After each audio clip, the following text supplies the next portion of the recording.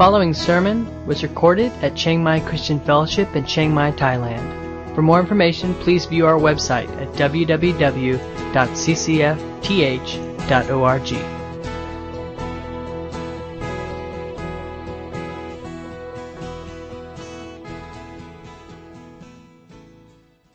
Verse 17 down to verse 32, and the heading there is Living as Children of Light. Don't pay any attention to that.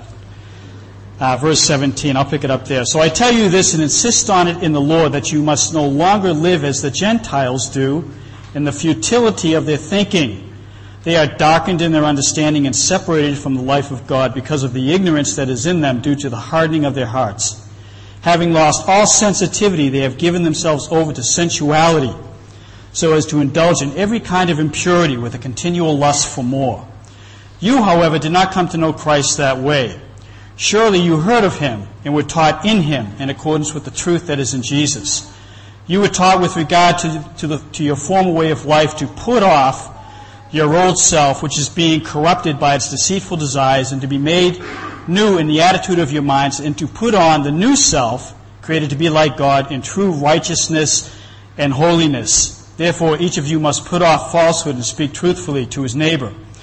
For we are all members of one body. In your anger, do not sin. Do not let the sun go down while you are still angry, and do not give the devil a foothold. He who has been stealing must steal no longer, but must work, doing something useful with his own hands, that he may have something to share with those in need. Do not let any unwholesome talk come out of your mouths, but only what is helpful for building others up according to their needs, that it may benefit those who listen. And do not grieve the Holy Spirit of God, with whom you were sealed for the day of redemption. Get rid of all bitterness, rage, and anger, brawling and slander, along with every form of malice. Be kind and compassionate to one another, forgiving each other, just as in Christ God forgave you. Let's join with me in prayer. Father, we thank you for your word. We thank you for the book of Ephesians. We thank you for the great spiritual truths that are there. And Father, I pray that you would allow us to have some insight into this passage this morning, and that you would help us, Father, to be able to take the truth of the Word of God and apply it to our lives, that we might change, that we might be transformed, that we might bring glory to you. And so we commit this morning to you afresh, and we pray that your Spirit would guide us and lead us in Jesus' name. Amen. How many people here are from America? Can I see your hands? Okay, we got quite a bit. All right, good Americans. I'm from Boston. I've been here for quite a while, and but tell me when you know who I'm talking about. Okay, just shout it out. This man ran on a platform of change. Barack Obama, yeah. Barack Obama, one of the most charismatic politicians that have come out of the United States in recent years, running on a platform of change and promised all sorts of change. That was his platform. That's what he promised to bring to America. Now, don't worry, I'm not going to talk about politics. And I don't know if, $12 trillion or $13 trillion is the type of change that Americans really want, or having health care in control of the government. I don't think we're really looking at that kind of change. But this is what he promised. He promised to bring change to America. And the Bible talks a lot about change. And this passage actually talks a lot about change. But the type of change the Bible talks about, we're not talking about the type of change that Barack Obama is talking about. As a matter of fact, if politicians understood the principle of change in the Bible, we'd have a much solid country, a much more solid country politically, economically, and in every other way. But they don't understand this principle, and we'll get to that in just a minute. But when we talk about change, we're not talking about reinventing something. That's not the type of change we're talking about. We're not talking about rebuilding something. We're not talking about re-engineering something, or remodeling something, or reconstructing something, or even restoring something. That's not the type of change we're talking about. And any other R that you can think of and throw in there, That's not the type of change we're talking about. When the Bible talks about change, it talks about it in a very different light. Salvation, your salvation, my salvation, is not a matter of improvement, of re-engineering something, or reconstructing something, or reforming something, or remodeling something, or whatever you want to call it. Salvation is total transformation. It's true transformation. And that's what this passage is talking about. That's the theme that's driving the heart of this passage. Paul is getting at true transformation. Not change, but transformation. It's different. And the Bible talks about a lot. The New Testament talks about a lot of new things. For instance, the New Testament talks about having a new mind, a new will, a new heart, a new inheritance, a new relationship, a new power, a new knowledge, a new wisdom, a new perception, a new understanding, a new righteousness, new love, new desire, new citizenship, and many, many other things that are new. And all this is summed up in Romans chapter 6 as being the new life. And that's what salvation is. It's new life. And you can see it in 2 Corinthians chapter 5. Paul says, therefore, if anyone is in Christ, he's a new creation. And he goes on in Galatians chapter 2, and he says, I've been crucified with Christ, and it is no longer I who live, but Christ that lives in me. And so we've been created as a new person, a totally new creation in God's eyes. A new motivation, a new drive, a new spirit has been created within us. In order for change to take place, we need to realize that, because I've brought a couple of diagrams here that I want you to see, because I find that when we get into the whole concept of the old man and the new man and the flesh, and people get really confused about it, they really don't understand what it is. And we often think that the old man and the flesh is one and the same. And that the new man, and this, you've heard the saying, two natures beat within my breast, one I love, the other I hate, the one I feed dominates. I hate that saying. All right, I really don't believe in that saying. Because the Bible makes it clear that when you were born into Adam, you were born into sin. Can you get that next slide up there, that picture up there? And so here you are. You're in Adam. You're in Adam. And because you're in Adam, you received everything that is in Adam. You're a sinner. We'll get into what he says here in just a minute. But there's something that happened at salvation. When you became a believer, God took you out of Adam and he put you into Christ. And so turn to that next slide. And now you're no longer in the line of Adam, but you're in the line of Jesus. You're in the line of God. And so the Bible says that your old self, your old man, that was crucified. And it was buried, and you were resurrected into newness of life. That's what happened. And so the old man is dead. It's a corpse. It's dead. It's as dead can be. What remains is what we call the flesh. That tendency to want to sin.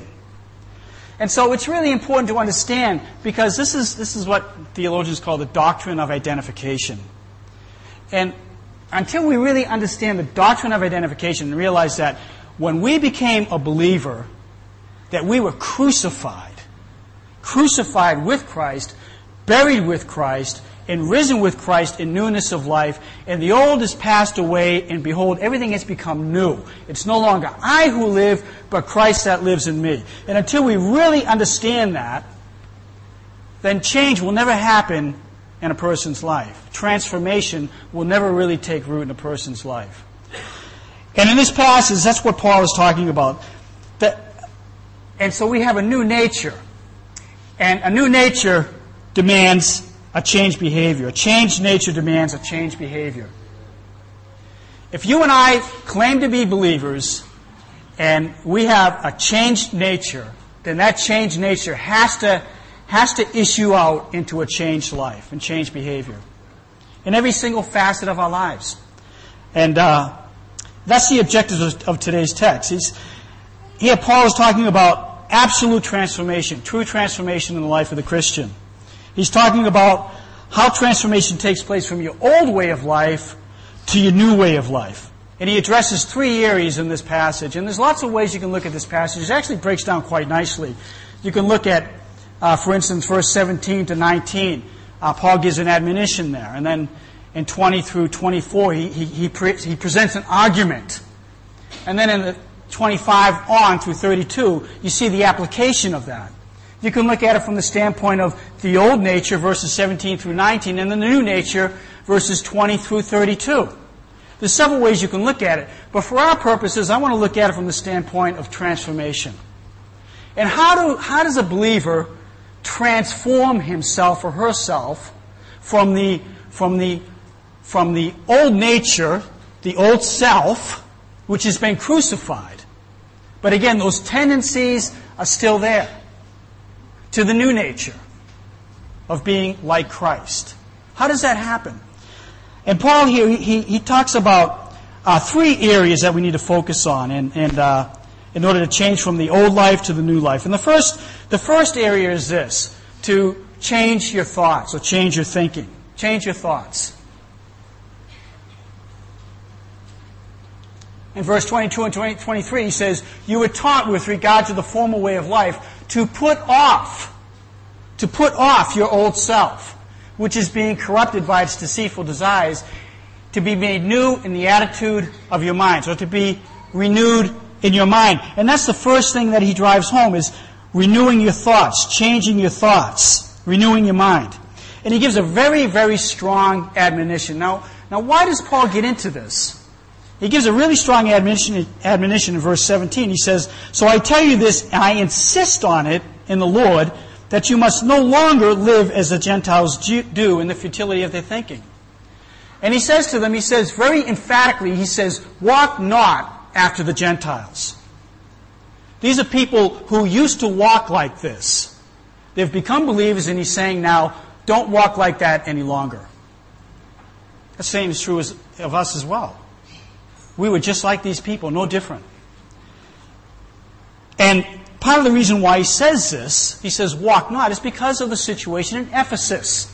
Now, you know, Ephesus was just a cesspool of debauchery. It was an absolute cesspool of immorality. Ephesus was one of the great cultural and commercial centers in Asia Minor. It was a city of commerce. It was a city that housed the temple of Diana, where there was worship going on of every type of vile kind of worship that you could think of.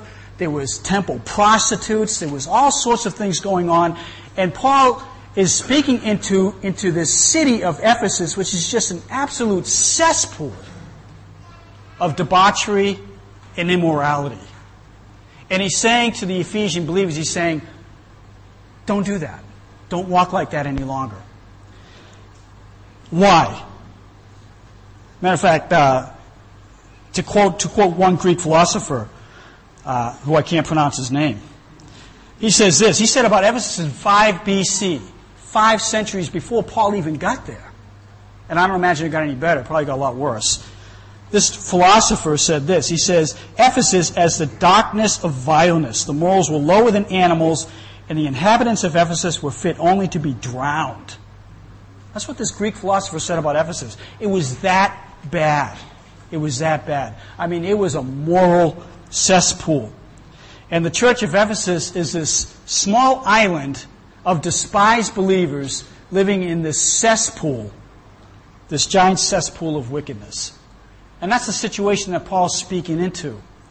And in verse 17 he says, don't walk like that, as the Gentiles do, in the futility of their thinking. Now, the word futility here means to be without aim or purpose. It means to be totally misguided. A synonym of that would be to be totally unproductive. And Paul says, if you walk like that, it's a walk in futility. And so what's he talking about? He breaks it down, and you see the disease of the human race in the next few verses. Verses 17 through 19, he points out 6 things that are in the heart of unregenerated man. And the first thing he talks about is hardness. He says in verse 18, they are darkened in their understanding and separated from the life of God because of the ignorance that is in them due to the hardening of their hearts. And that's really the deepest problem here. And you have to look at this from the end of the verse back. And he talks about having a hardness of heart. Verse 18, due to their hardness of heart, my heart is hardened against God. Your heart is hardened against God. Apart from the regenerating work of the Holy Spirit of God in your life, your heart is hard against God. It doesn't seek God. It's not moved by God. It's not attracted to God. It doesn't delight in God. It's hard. And there's a far deeper problem here than just ignorance. The fact of the matter is, the cause of ignorance and the guilt of ignorance is the darkness of the human heart.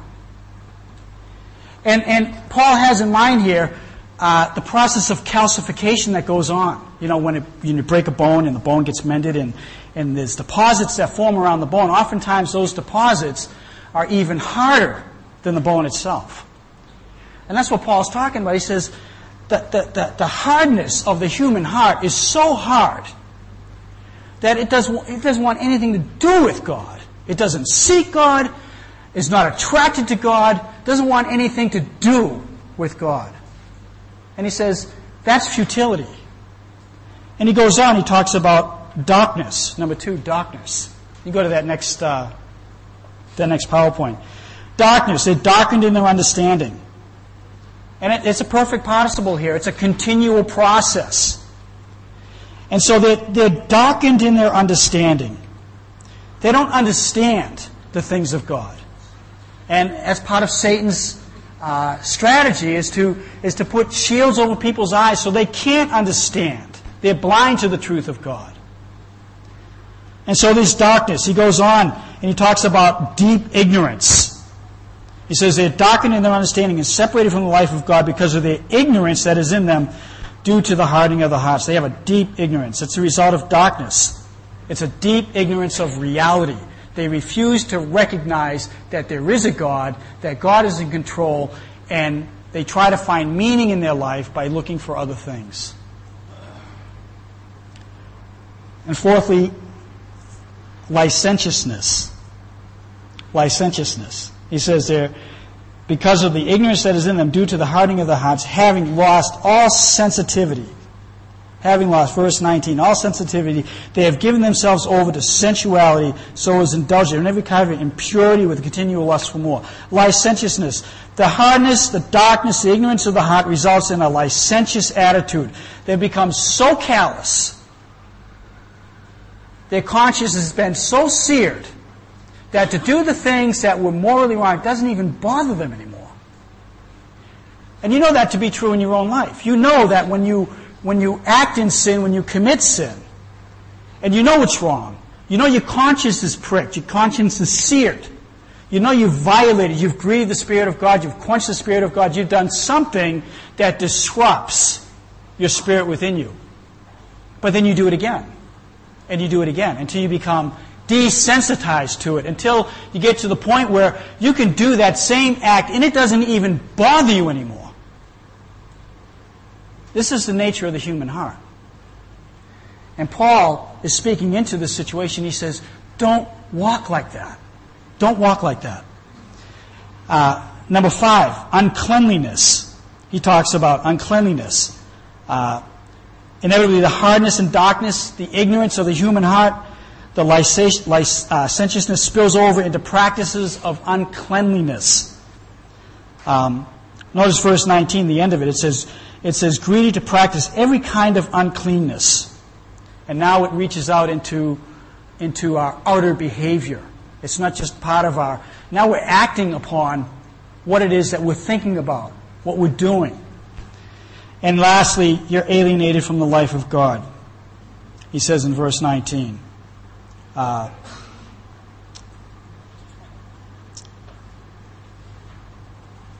having lost all sensitivity, they have given themselves over to sensuality, impurity, continual lust for more.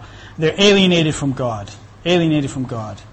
the hardness, the darkness, the ignorance, the licentiousness, the practice of uncleanliness cuts me off from the one thing that could save my life, and that's the life of God. It's a disease that's in the heart of every human being.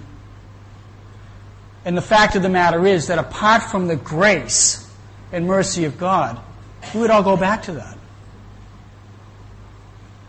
You'd all go back to that. And you become dead. Dead. And in this situation, Paul gives an admonition, a very strong admonition. He says, walk not after the Gentiles. Why? Because it's futility. It leads you down a dead end. It's totally meaningless. It lacks aim. It lacks purpose. It's going nowhere. He says, don't walk like the Gentiles. So in verse 20, he goes on, he says, you, however, speaking to the Ephesians and to believers, did not come to know Christ that way. He says, surely you heard of him, and were taught in him in accordance with the truth that is in Jesus. And so Paul here makes two assumptions. He makes two assumptions. The first assumption is this. He says, you heard him. And the second assumption, he says, is that you were taught in him. And that's really important because the fact of the matter is, unless you've heard of Jesus and you have been taught in Jesus, unless you've been truly regenerated, unless you've been truly reborn, unless you've been truly created anew, then this isn't going to help you. And this is the gospel. This is at the heart of the gospel. That unless you have heard, and unless you've been taught, and unless you have received that and changed from within, then anything that Paul says in this text really isn't going to help you. And that's really the question that, I ask you is, have you heard of him? Have you been taught from him? Do you know him? Are you walking with him? And Paul essentially says, change your clothes. Take off the grave clothes and put on the grace clothes. And you see the contrast here. If you look up here, you can see the contrast in verse 22. Verse 22, he says, you were taught with regard to your former way of life to put off your old self, which is being corrupted by its deceitful desires, and then in verse 24, and to put on the new self, created to be like God in true righteousness and holiness. And he makes a comparison here between the old and the new, the old being the old person. In verse 24, you see the new person, the new creation. In verse 22, it's corresponding to the former life, that which is in verses 17 through 19. In verse 24, corresponding to God or to the life of God. Verse 22, it's corrupted through desires. Verse 24, it's created in righteousness and holiness. Verse 22, based upon deceit. Verse 24, based upon truth. And right between the two of these verses is verse 23. And the whole thing hinges on verse 23. And that's really the driving force of this passage, verse 23, where he says this. He says, to be made new in the attitude of your minds. And so how do you move from your former way of life to a new way of life? How do you move from verse 22 to verse 24? That's really what Paul is talking about. And there's only one way you can do it. With those two assumptions in mind, that you've heard of him and you've been taught by him, there's only one way you can do it. And that's through a continual renewing of the mind. It's through a continual renewing of the mind. And it's not a choice. Paul isn't giving us a choice here. That unless your mind is continually being renewed, if it's not, then you're basically following the way of the Gentiles. And that's a way of futility. It's a way of destruction. They say that physically you are what you eat. Spiritually you are what you think. And Proverbs 23:7, for as a man thinks in his heart, so he is. As a man thinks in his heart, so he is. Romans 12:2. Be transformed by the renewing of your mind. And the Greeks held a very, you can go on to the next PowerPoint there. The Greeks had a very high view of the mind. And Paul hits it over and over again in this passage. And this sort of idea has been repeated by philosophers throughout the centuries, Let me just give you some interesting quotes that I've found. Marcus Aurelius, the most important things in life are the thoughts you choose to frame. Ralph Waldo Emerson said, A.W. Tozer said this: what we think about when we are free to think about what we will, this is what we are or soon will become. So true. Emerson says this: a person is what he thinks about all day. Fulton J. Sheen, a great Christian: the mind is like a clock that is continually running down. It has to be wound up daily with good thoughts. Charles Spurgeon: good thoughts are blessed guests and should be heartily welcomed, well fed, and much sought after. Like rose leaves, they give out a sweet smell if laid up in a jar of memory. And then Norman Vincent Peale, don't really like this guy too much, but some of the things he says are true. This is one of the things that he says that's true. Change your thoughts and change your world. Change your thoughts and change your world. And Paul says this: there must be a spiritual renewal of your thoughts and attitudes. Listen, friends, unless we are constantly renewing our minds, then you'll never experience the transformation that God wants to bring into your life. Why does Paul admonish the Ephesians to change their thoughts? I think partly because by nature people are very pessimistic. I know at times I can be pessimistic. And people by nature can be very pessimistic. And, how do you move from pessimism to optimism? By learning to think a new way. How do you change your thoughts? How do you change your thoughts? Philippians 4:8. A great verse, a verse to memorize. Finally, brothers, whatever is true, whatever is noble, whatever is right, whatever is pure, whatever is lovely, whatever is admirable, if anything is excellent or praiseworthy, think about such things. Here are some great thoughts that I've written down, that I've meditated on in my life. And you can do this. You can pick up a Bible, you can go through your Bible, and you can write down great thoughts. A better thing would be to do is just to memorize the Scripture that great thought came from. But here are some great thoughts. Things are working out for the best. Christ will finish the work He has begun. God has turned His back on my sin. God will never turn His back on me. I belong to God. That will never change. I have access to everything I truly need. My future is bright. Living in God's love is the key to living in power. And it's these kind of things, by meditating, by memorizing, by finding time for solitude and chewing the cud of the Word of God.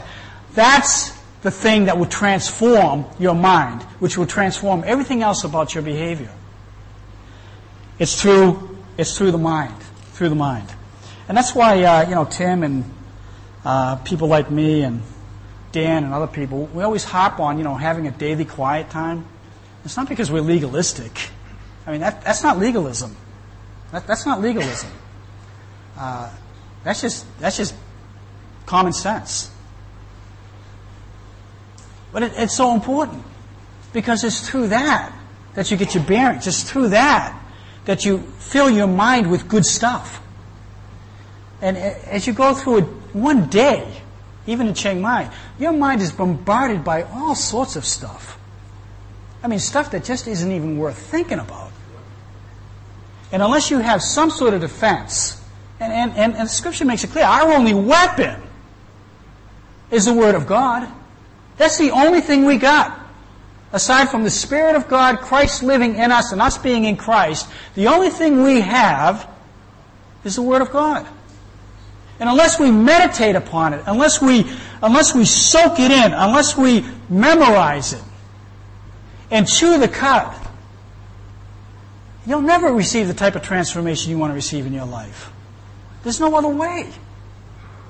And that's Paul's whole point. That if you're going to move from the old self, that old nature, to the new self, you have to pay attention to verse 23.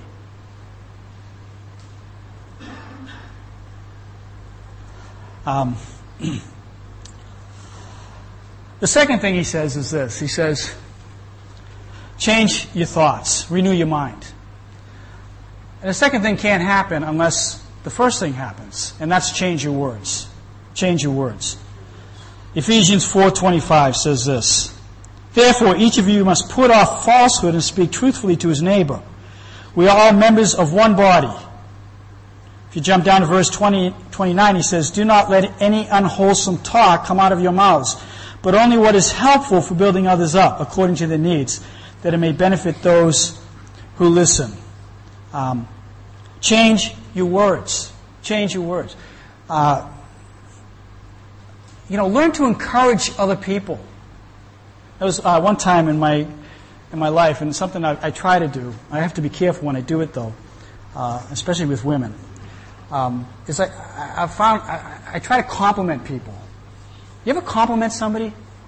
Just give them a compliment. Say something about their glasses, or how they dress. It's amazing what it does to people. I mean, their whole countenance just changes. And the power of words is so incredible. Paul says here, change your words. Why? Because our words carry a tremendous amount of weight.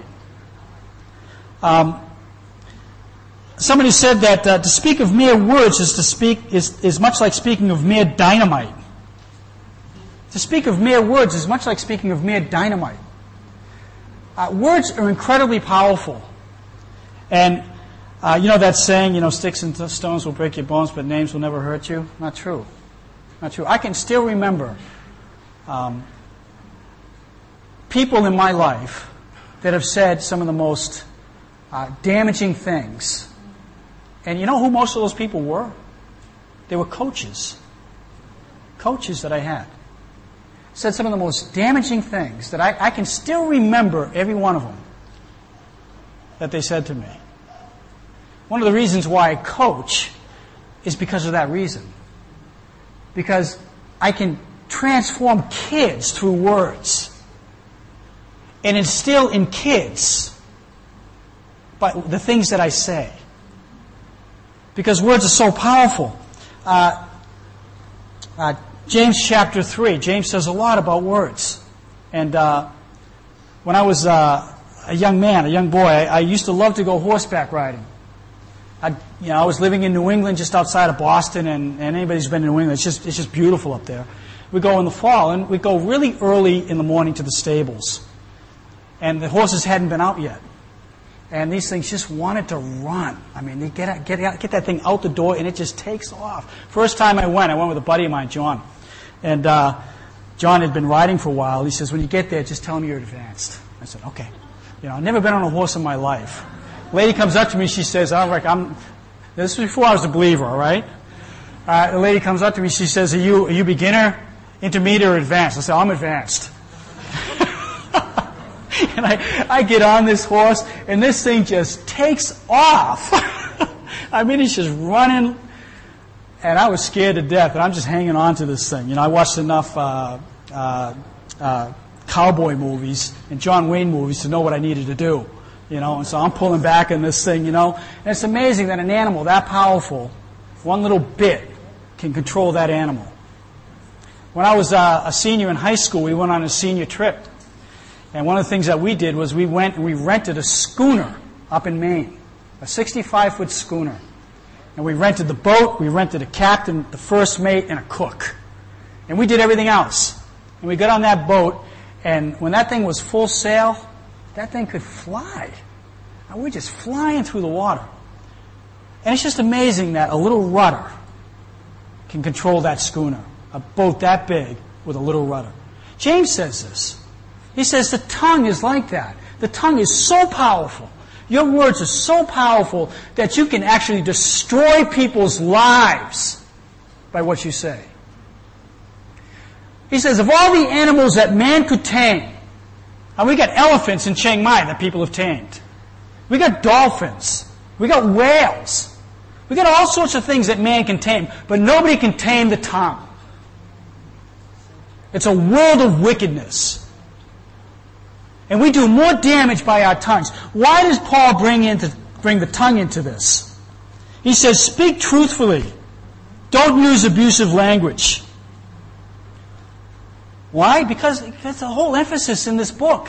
What Tim's been talking about for the past couple of weeks is unity and maturity. And you'll never attain to the unity of the Spirit if we're speaking badly to one another.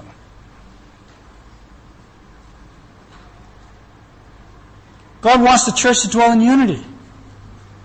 Simply put, He wants us to get along. And how do you do it? By speaking truthfully. Don't use abusive language. Verse 25. Put off falsehood and speak truthfully. And verse 25 through 32, there's actually 4 or 5 applications. And for every verse that he gives, everything that he cites here, he gives a negative, the old self. Then he gives a positive, and he tells you why. So look at verse 25. He says, therefore each of you must put off falsehood. That's what the old man used to do. But now you're a new man. And he says, speak truthfully to his neighbor. Why? Because we're all members of the same body. Verse 29. Do not let any unwholesome talk come out of your mouths. That's what you used to do. That was the old walk. And he says, but only what is helpful for building up others. That's the new walk. Why? According to the needs, that it may benefit those who listen. So he gives a negative, he gives a positive, and he tells you why you should do it. And but in verse 25 he says, put off falsehood and speak truthfully. And some people have a hard time reconciling the two. Have you ever noticed that? That when it comes to speaking the truth and putting away falsehood, some people have a hard time reconciling the two. They think that, if they tell the truth, that, that what it means to be honest is you can say whatever you want, whenever you want to say it, however you want to say it. It really doesn't work that way. You can say whatever you want, but how you say it, when you say it, how you send it, makes every bit of importance of how that person on the other end is going to receive it. He says, be honest, speak the truth, but do it in a wise way. Now, those of you who have been to my home and have experienced my family know that we haven't got a perfect family. We have a large family. We don't have a perfect family. But one of the things that I've really tried to instill in my kids is this principle that don't say mean things to one another. Just don't be mean. Don't insult one another. Don't say mean things to one another. Don't call each other names. And that's a principle that we've tried to instill into our kids. And it's something that the church has to really heed to too. The church needs to take it seriously and not to use foul or abusive language, no matter how right you are and how wrong they are. No matter how much they deserve to get blasted. No matter the fact that they said it first. The fact of the matter is that we are new creations and we're walking in a new light, and therefore we should put away all abusive speech. He says, like verse 29, everything you say be good and helpful so that your words will be an encouragement to those who hear them. Now, I don't know about you, but I love good conversation. I love to sit down with people and have good conversation. And I find something very interesting about people. You know what it is? People like to talk about themselves. They like to talk about themselves.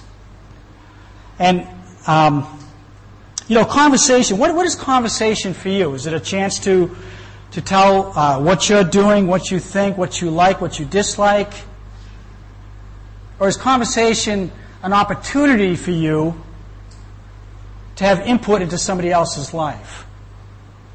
And there's a principle that I've been trying to teach myself, and it's this. Here's a principle. When I talk to you, I talk about you. And you know what that has done? That has opened up opportunities for me to minister to people. As they talk to me and they start telling me things, it's amazing how much people open up because they want to talk. And so I've tried to exercise this principle. Go to the next PowerPoint, please. Stick with me, buddy. No, you're too far ahead now. That's okay, all right. Okay, that's it? All right, sorry. I must have lost that one. Okay, that's fine. But the principle is this. When I talk to you, I talk about you. And that really puts a lid on gossip. It puts a lid on criticism. It puts a lid on a lot of things that I would normally say. But I don't say it because I'm trying not to talk about me. I want to talk about them. So he says, change your words. Change your words. And then he says one last thing.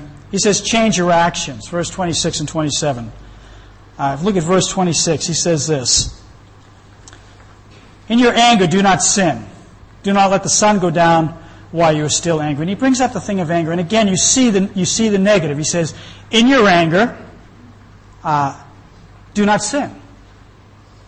He says, now, as you're walking in newness of life, do not let the sun go down on your anger. Why? Because you give the devil a foothold. And there's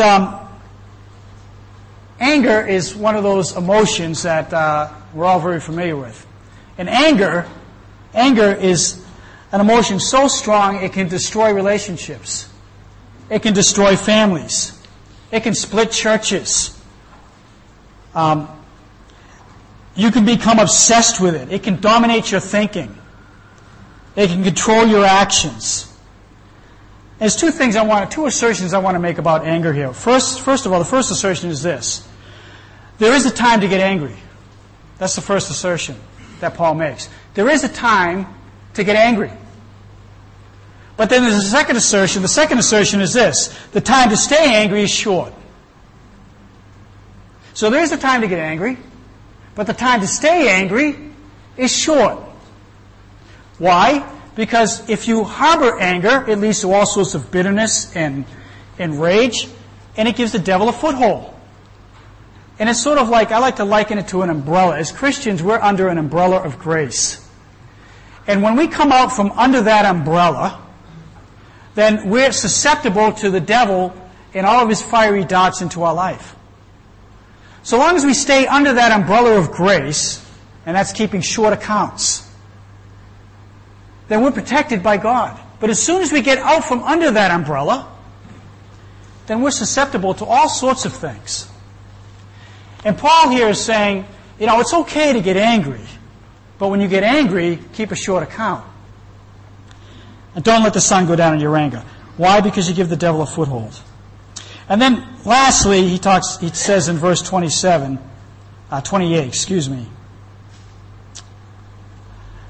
he who has been stealing must steal no longer, but must work, doing something useful. And again, you see it again. The negative, he who has been stealing must steal no longer. The positive, but he has to do something with his hands. Why? In order to help other people. And you see the application there. So the thief must become a philanthropist. A thief isn't concerned about anybody but himself. He takes what he wants. And I thought about this, and I thought, why did Paul get into stealing? And I really couldn't understand why other than that it was an extreme. A good example is an extreme. But then I thought back in my own life. Before I was a Christian, I didn't become a Christian until I was 21. And by trade, I was an electrician for 13 years of my life before I went into the ministry. And I worked in secular jobs all my life. And I know what they're like. And we steal. We steal all the time. And it's just the nature of man to steal. And I thought about my life before I knew Christ, and I realized, you know what? It goes right along with what he's saying. Because people steal all the time. And he says, don't steal. Instead, be a philanthropist. A thief acts on his own behalf. But a philanthropist, he looks out for the well-being of others, takes care of himself, and he takes care of other people. And so here's a principle. Here's a principle to follow. Take care of yourself without hurting others. Take care of others without hurting yourself.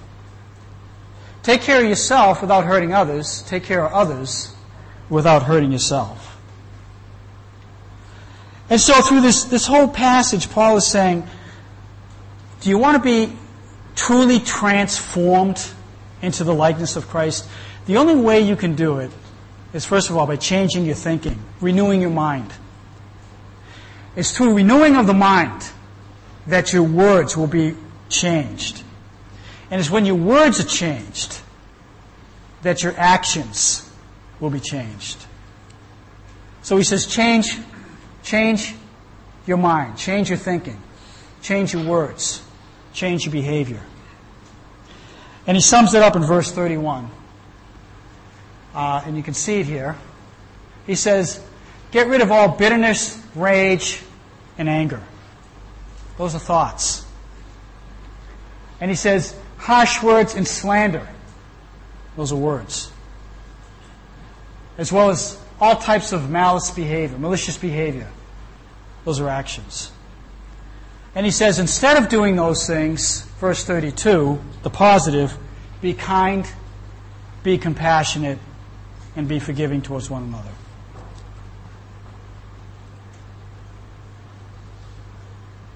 It's great on paper. It's a lot more difficult to do.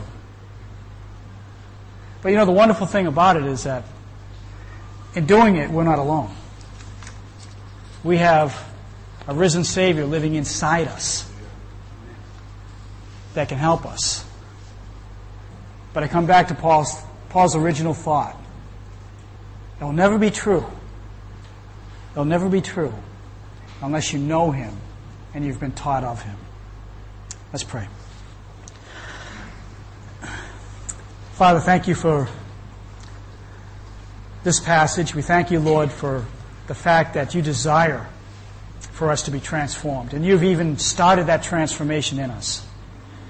And I pray that, Lord, you would help us to be constantly renewing our mind, to do the things that are necessary so that we can be changed and transformed into your likeness. Father, help us with our words. Help us to realize the power of our words. Lord, bring us under conviction when we say things that are inappropriate. Help our speech to be seasoned with life. And Father, lead us in our actions, I pray. We thank you, we praise you, we thank you that you're with us. And we commit ourselves afresh to you this morning in Jesus' name.